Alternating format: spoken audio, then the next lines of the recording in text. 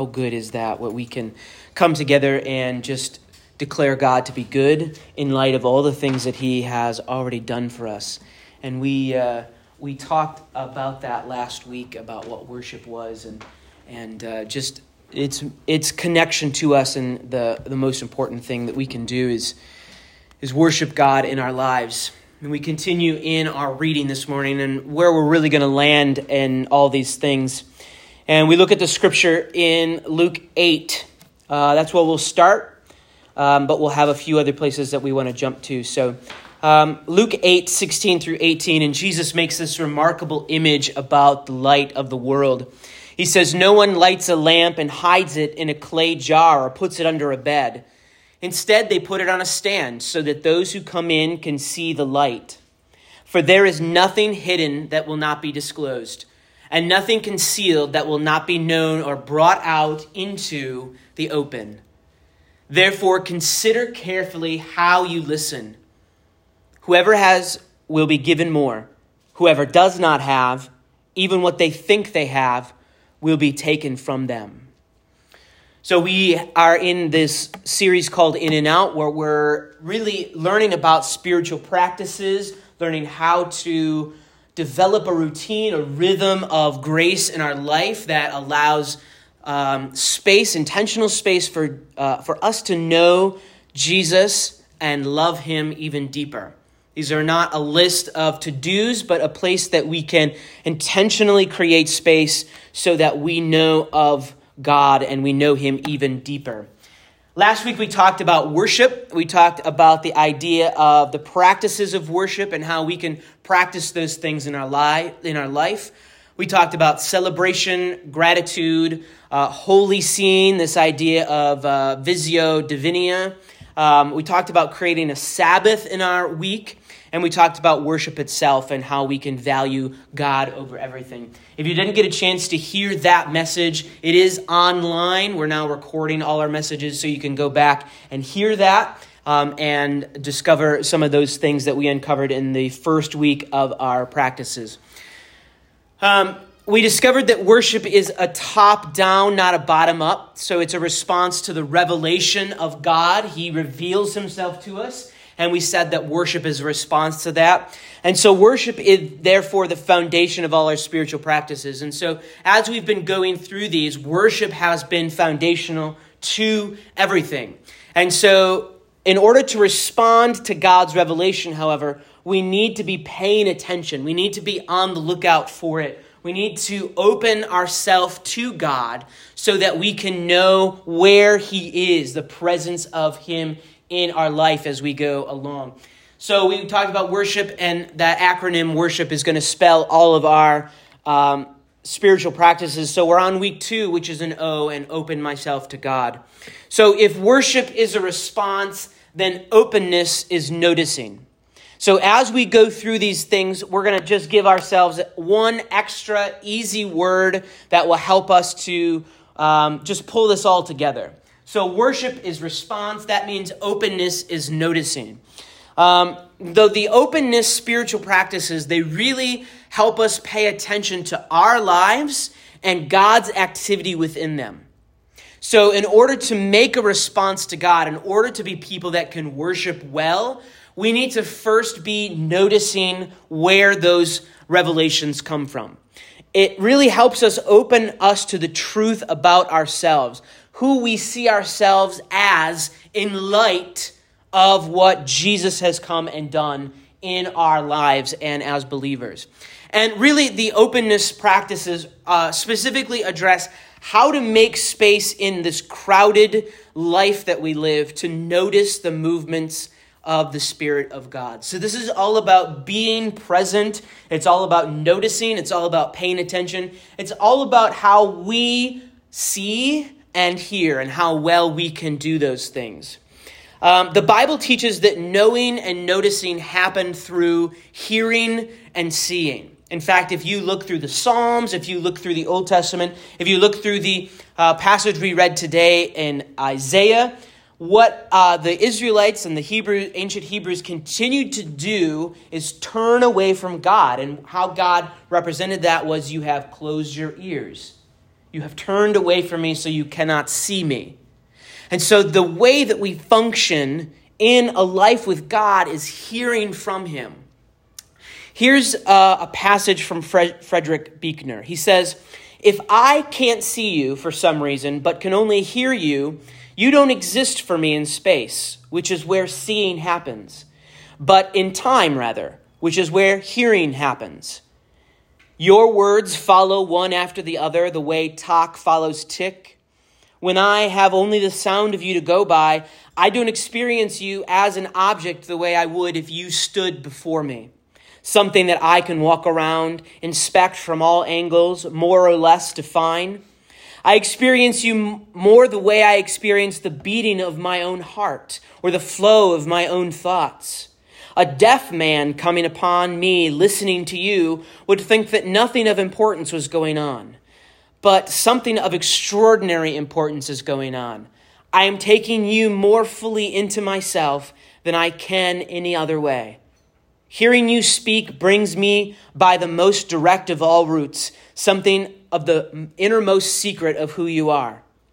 It's no surprise that the Bible uses hearing, not seeing, as the predominant image for the way human beings know God. They can't walk around him and take him in like a cathedral or an artichoke. They can only listen to time for the sound of him, to the good times and the bad times of their own lives, for the words which out of his innermost secrets he is addressing to, of all people, them. So this concept of hearing is so predominant in the Bible. This concept of hearing from God, because we can't stand in his presence yet. So we need to hear, and we need to learn to tune into the frequencies that God is speaking to us in. We need to learn to grasp his truth. And Jesus uses the image of a lamp in Luke 8, and he also uses the image of the lamp in Luke 11. And these are kind of twin passages with each other. And instead of talking about hearing, though, he talks about seeing as a way to recognize the truth of God. He writes in Luke 11, 33 through 36, "No one lights a lamp and puts it in a place where it will be hidden or under a bowl." That's the exact same sentence as Luke 8:16. He says, "Instead, they put it on a stand so that those who come in may see the light." Now, this is where he switches. "Your eye is the lamp of your body. When your eyes are healthy, your whole body is full of light. But when they are unhealthy, your body is also full of darkness. See to it then that the light within you is not darkness. Therefore, if your whole body is full of light and no part of it dark, it will be just as full of light as when a lamp shines its light on you." All right, so let's take apart these passages because they're working as twin stories. And this is what happens sometimes is people look at the Bible and they're like, there's all kinds of errors in it. These two stories are exactly the same. Why would Luke do that unless there was some sort of big error in the way he was doing these things? Well, here's what Luke is doing. He's actually pulling from a lot of different sources. Luke did a lot of interviews personally. He did a lot of investigation. Luke is so great. The book of Luke is so detailed. But he's also pulling from the book of Matthew, and he's pulling from the book of Mark. He's pulling from another lost source called the Q source. So this story in this passage in Matthew is what lines up to Luke 11. And the story from Mark 4 is what lines up to Luke 8. And so they're slightly different because they're pulled from two different sources. And Luke is like, I think they're different enough that I'm just going to put them both in. So I think it attests to the Bible's truth. I think that it shows that the Bible is a living document, that people went and investigated who Jesus was and the things that he said. And Luke came to the determination that Jesus is who he says he is. And here's how I know, because he traveled across the countryside and he kept teaching this metaphor, this picture of the light of the lamp on a lampstand. And that's important to know. And here's why. And so we get these two exact same stories, but they're telling us two different things in the same way. Jesus uses the image of a lamp to describe God revealing himself to us. A lot of times people will take this passage and they'll say, oh, you know what? This shows that we need to hang our lamp on a lampstand. And we always need to be evangelizing and we always need to be preaching the truth to people. Those are true things. You should do that. But I think what this passage is specifically talking about is that the light has come to people. Here is the lamp. Here is Jesus standing in front of you, teaching you, working with the disciples, preaching to the Pharisees. The light of the world is here. And some people's response to that is to take it and put it into a dark corner of their house, the deepest cellar place. Hide it under a basket, hide it under a bed, hide it in the basement. This is our response to the light of the world. And oftentimes we think that we have this impossible task of searching for hidden things, hearing from a God that we can't see. How are we supposed to do this? How am I supposed to be in the presence of God, in presence of the glory manifested through Jesus, if I can't be there to see him? But Jesus promises to us that everything that has been hidden to you, everything that is a problem, will be brought out into the open. Everything that has been concealed. And so again, Jesus is saying, you can try to put the lamp in a corner. You can try and put it in the deepest, darkest place of your house. But it will be revealed. If you want it to be revealed, all you have to do is pay attention to where it is. The lamp illustrates to us the greatest thing about the God that we worship, and that is God wants to be known. We cannot open ourselves to someone or something that we don't notice. We can't open ourselves to someone that doesn't want to be known. But we know that we worship a God that wants to be known. Praise him for that. Because these gods of ancient Israel, these gods of the ancient Near East that, the Assyrians and the Akkadians and the Babylonians and all of these people surrounding Israel, they had gods that were hidden to their eyes, that were mysteries, that were, we're going to pray to them, and if they show up, then maybe they don't. And they never do show up because they're not real. But when God reveals himself to his people, we know that God's character shows he wants to be known. And that's what separates him from all of those other gods, lesser gods with a tiny g. That's what separates him, is that he is a God that wants to be known. And when he hands us the light, when he hands us the truth, when he hands us who he is and his son revealed in him, we take it and we hide it. And we say, I don't want to be with you. It's like asking your best friend to go on a camping trip and then never talking to him. It's like going fishing and never talking to the guy that's in your boat with you.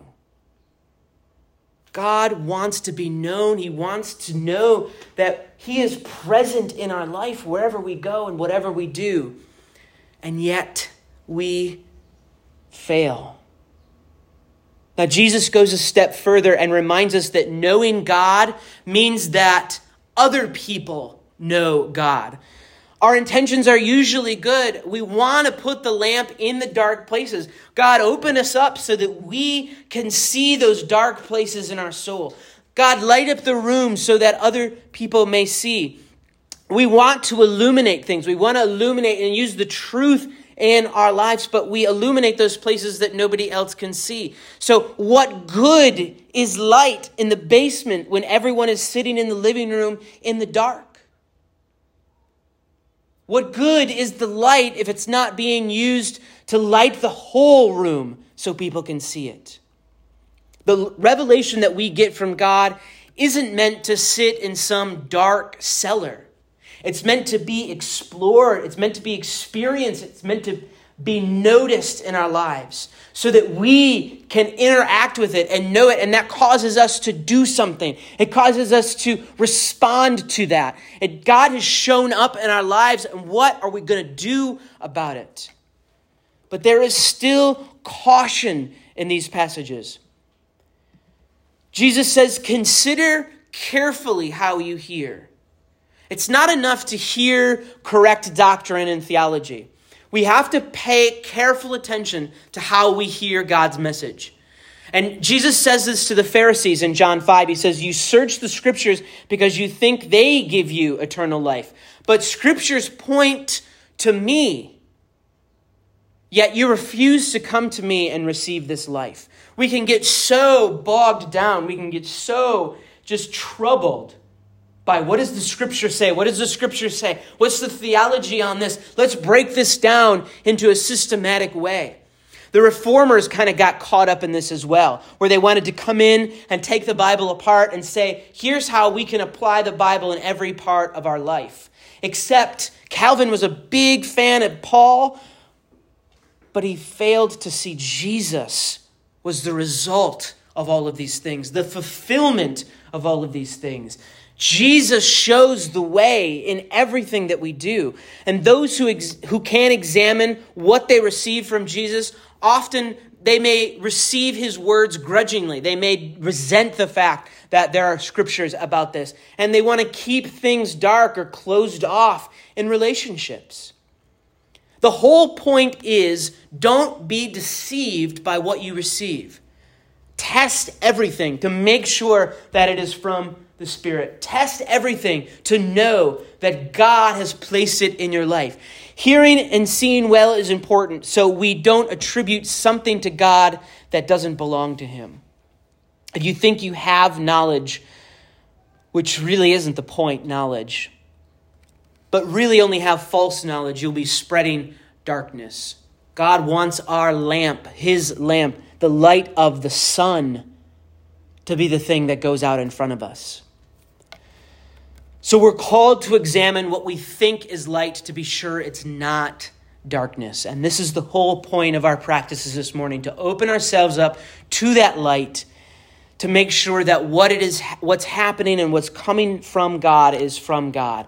God calls us not only to the light, but to close off completely from darkness. When we're open to God, our whole being experiences the light of God.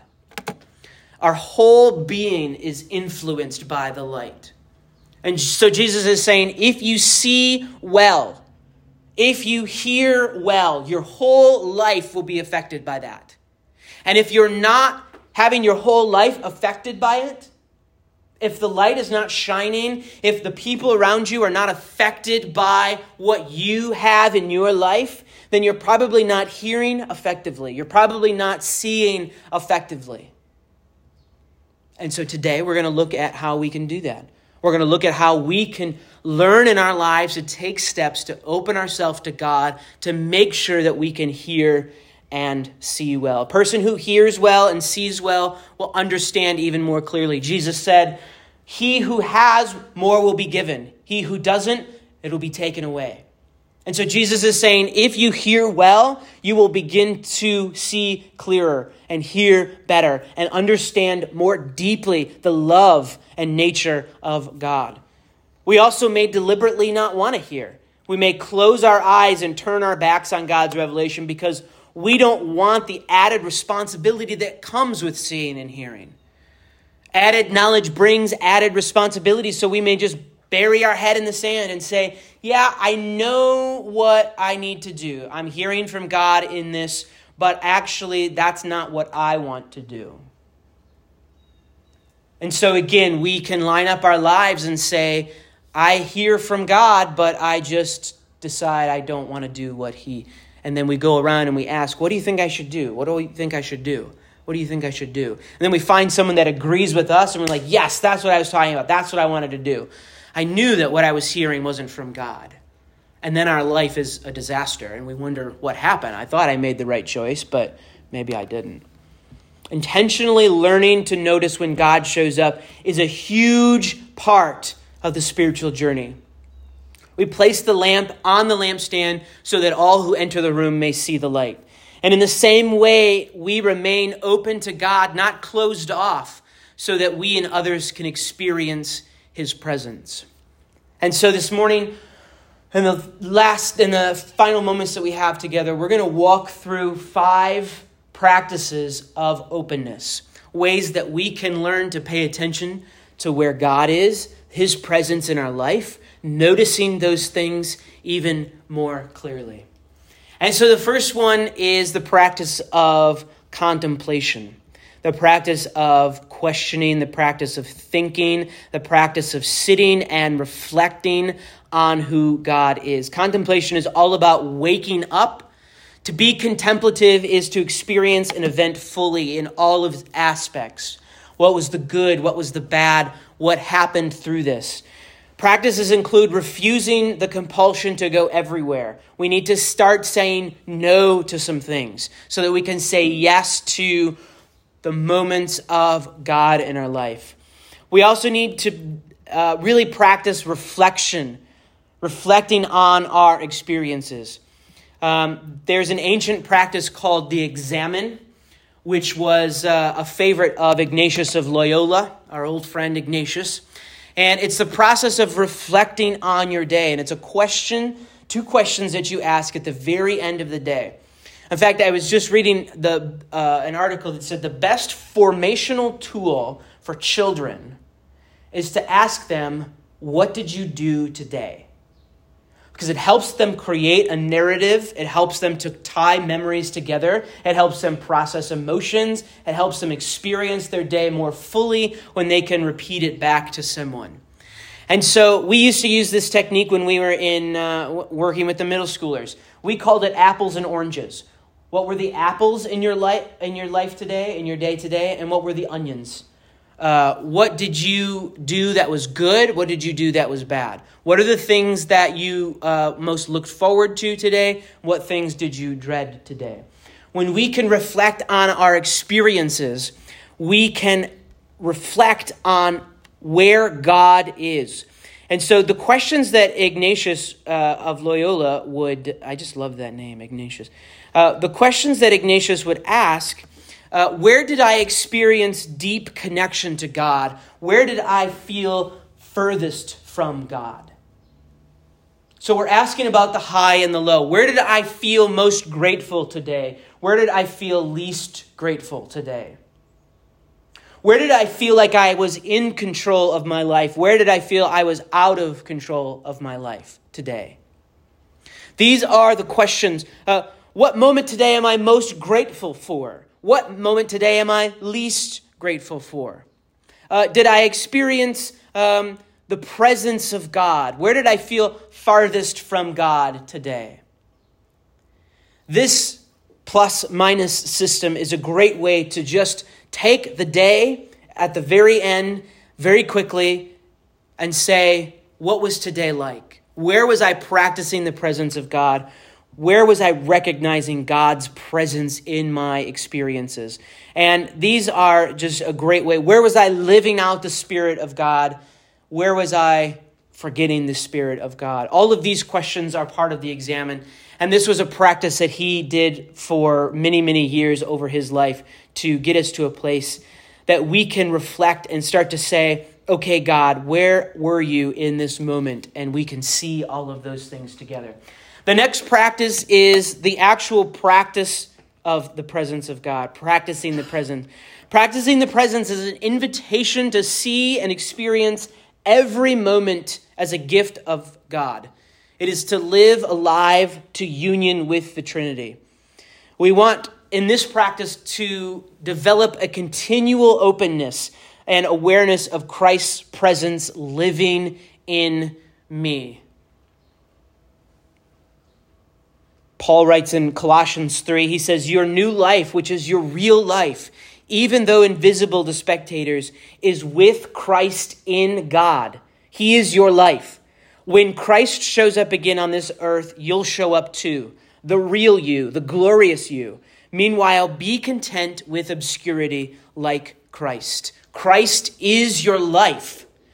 You don't have a life apart from Christ. And so recognizing his presence in your life daily is the most important thing in this practice that you can do. And remember, we're not telling you to do all of these things. What we want you to do is find one thing that you can do to help you create that space of learning about God.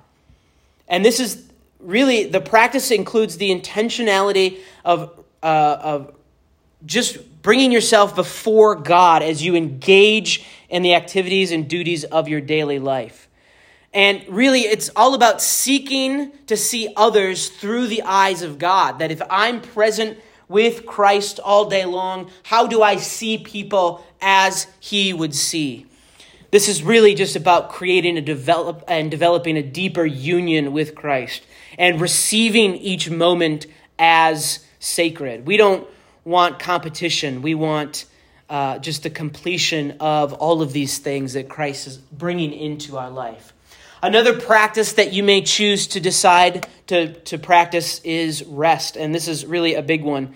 What we want to do with rest is to honor God and really our human limitations through restful rhythms. We want to be able to give up some of that time where we've spent in busy places, and we want to reclaim it for rest. We want to reclaim that ability to slow down. Entering into rest depends on honoring God with our God-given limits. By paying attention to the physical, mental, and spiritual needs of the body, we learn when and how to rest. Now, rest could include slowing down. It can also include unplugging for a time, where we just get rid of all of our electronic devices, where we just spend the time reading or doing something slow, sitting at the table longer, lingering where we are with friends and good time, just setting aside unhurried time to rest and be refreshed rather than be consumed with work or things that stress us out. And really utilizing vacation time and time off that you have. Don't be afraid to do that. If your body, listen to your body, and you need to develop that rhythm of rest and taking time off. And what this is going to do for us as we practice rest, it's going to relieve us from the compulsion. It's going to free us from that compulsion to take our identity from what we do. Our identity is not our job. Our identity is not our role. Our identity is in Christ. And we need to practice that daily. That if we have a failure at work, that does not reflect on us. That's not our identity as people. If we have a failure as a mother or a father or a husband or a wife or a friend, that's our role, but that doesn't reflect on our identity in Christ. And we need to rest in that identity. And it's going to free us from the compulsion and the need to do everything, everywhere, all of the time. Just take some time to breathe and to relax and to be a person with God and to retreat into those moments. And the next thing that we can practice is simplicity, simple living, not building ourselves up and complicating things and tangling ourselves up in the lives of others. But we really want to uncomplicate our lives and untangle our lives so that we can focus on the things that really matter. See, simplicity or simple living cultivates the great art of letting go, of releasing control of things in your life. Simplicity aims at loosening inordinate attachment to owning and having. Simplicity brings freedom, and with it, it brings generosity. Simple living can open your life so it's not complicated and it's not tangled up. And those moments when you start to say, man, why is everything so difficult? Well, let's just stop and be with God. What is God telling you in this moment? When we want to practice simplicity, we need to see God in those interruptions in our life. That if we're working on a big project or we're working on something that's really important to us and somebody comes and interrupts us, like a kid or a moment or something else, we need to stop and be with God and say, God, what is this meaning? What can I take from this? Why are we doing this? Practices of simplicity mean downsizing your possessions, maybe selling things, maybe getting rid of all the things. There's an author named Bob Goff who every Thursday he would lose something. It was called Losing Thursday. He would take one thing in his life and get rid of it every Thursday. And it could have been a material possession. It could have been some habit or some hobby that he had. But every Thursday he just let go of it, so that he could be more present to the people in his life rather than holding on to those things. But the practice also includes enjoying simple pleasures that require no expense, taking a walk in the park, listening to the rain, all of these simple things in life that we don't think we have time for, but we can meet God in those. Removing distractions and preoccupations with things. And then we can really, through this practice, we can think that we can start to live an uncluttered life, become clearer as a person, and creating more space for God to show up in your life. And there's one final one here, and it's called teachability, the practice of being teachable. And teachability is to remain a lifelong learner who is continually open to the fresh wind of the Holy Spirit. Now, this is the one I'm going to be practicing this week.